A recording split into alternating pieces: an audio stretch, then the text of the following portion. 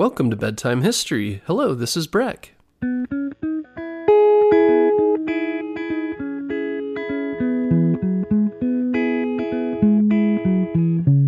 Guess what, parents? Bedtime History is now available on Storybutton. Storybutton is the easiest way to listen to our show without using screen devices like your phone or a tablet. Storybutton is like a radio that's built for easy listening to your favorite kids' podcasts like ours. And the best part is there's no subscriptions or fees to access the content. This week, save $10 and get free shipping when you go to storybutton.com/bedtime history. That's storybutton.com/bedtime history. Before we get started, a shout out to Claire T. from Ohio and Indy and Zephyr from California. Thanks so much for your donations. If you'd like to donate to Bedtime History, go to our website, bedtimehistorystories.com, to donate via Patreon. Donors also get access to our entire 140-episode catalog of shout-out-free, pitch-free episodes. No extra stuff, just the stories you enjoy. Now onto our episode.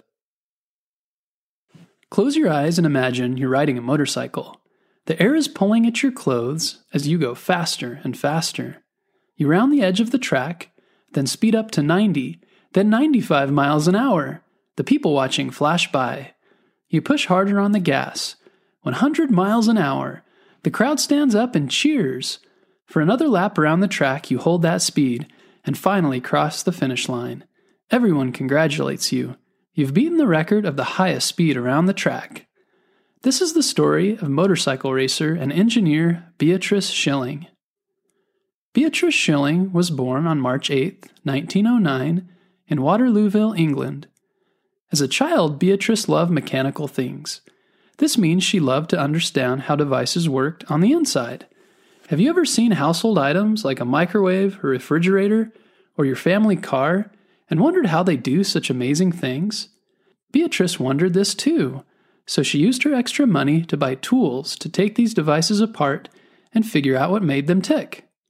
She was especially interested in engines. In her time, cars and motorcycles with engines were still very new, so these wonderful devices that made vehicles fly down the road made her very curious.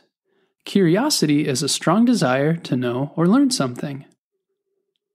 When Beatrice was 14, she bought her first motorcycle and loved to ride it around. She spent many hours tinkering with the engine and figuring out ways to make it go faster. Early on, Beatrice decided she wanted to be an engineer.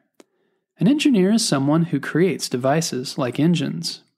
After middle school, Beatrice got a job at an electrical engineering company, where she learned more about how electricity worked and was able to practice her new skills by installing wires and generators.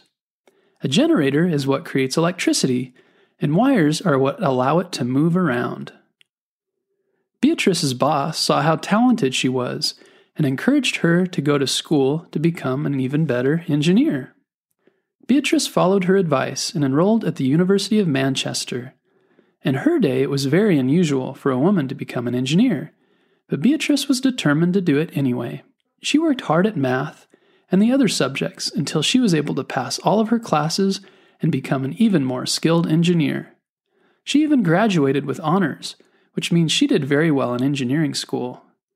Beatrice went on to get a master's degree. After university, Beatrice got a job with the Royal Aircraft Establishment. She had many different roles there, but eventually became a senior technical officer and worked on airplane engines. At this time, it was very important to be an engineer working on airplanes because England and their allies were fighting against Germany in World War II. The German Air Force had very powerful fighter planes that were faster and therefore more dangerous than England's fighter planes.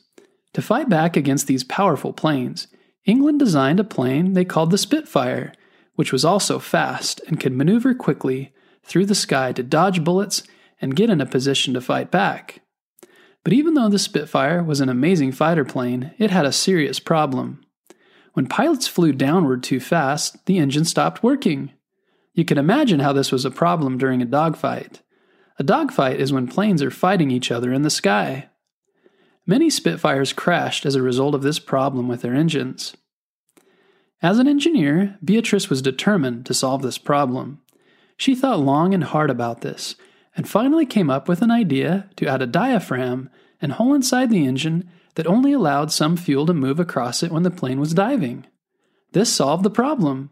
Once Beatrice's new idea was added to all of the Spitfire fighter planes, they were able to dive and outmaneuver the enemy planes and win more battles. Her device saved many pilots and helped win the war against Germany. Beatrice loved to work on hard problems, but she also loved to have fun. Over the years, she kept tinkering with her motorcycle and riding it faster. Her knowledge of engineering helped her have one of the fastest motorcycles around. She even started racing. She often rode her motorcycle faster than 100 miles an hour. During one race, she rode around the entire track over 100 miles an hour and earned Brooklyn's Gold Star for her achievement. She broke a record and became the fastest woman racer at this track, reaching 106 miles an hour. Beatrice married a man named George Naylor, who she met while working at the Royal Aircraft Establishment, and continued to work there until she retired in 1969.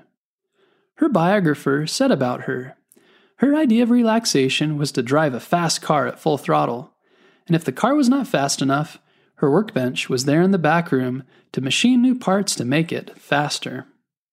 Tonight, spend some time thinking about what drove Beatrice to accomplish what she did. First, she was curious. Everyone's born curious. We all have the desire to learn more about the world around us, but we may all be curious in different ways. What are you curious about?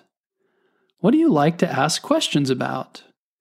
Next time you have a question, instead of just being curious and wondering, take it a step further and try and figure out the answer. This might mean looking up a video or searching for the answer in a book or online. The more you learn, the more you'll understand the world around you. And when you figure out one thing, you can figure out the next, and you'll continue to build your knowledge and grow, and the world will become more exciting and interesting. And even though most women weren't engineers at the time, it didn't stop Beatrice from doing it anyway. Jobs like engineering and coding are becoming very important in our day, as more and more jobs are becoming automated. Automated means being done automatically by devices like robots. But someone must design the robots, and someone must program the robots. This is why engineers and coders are important. Take the time to figure out if this is the kind of job that interests you.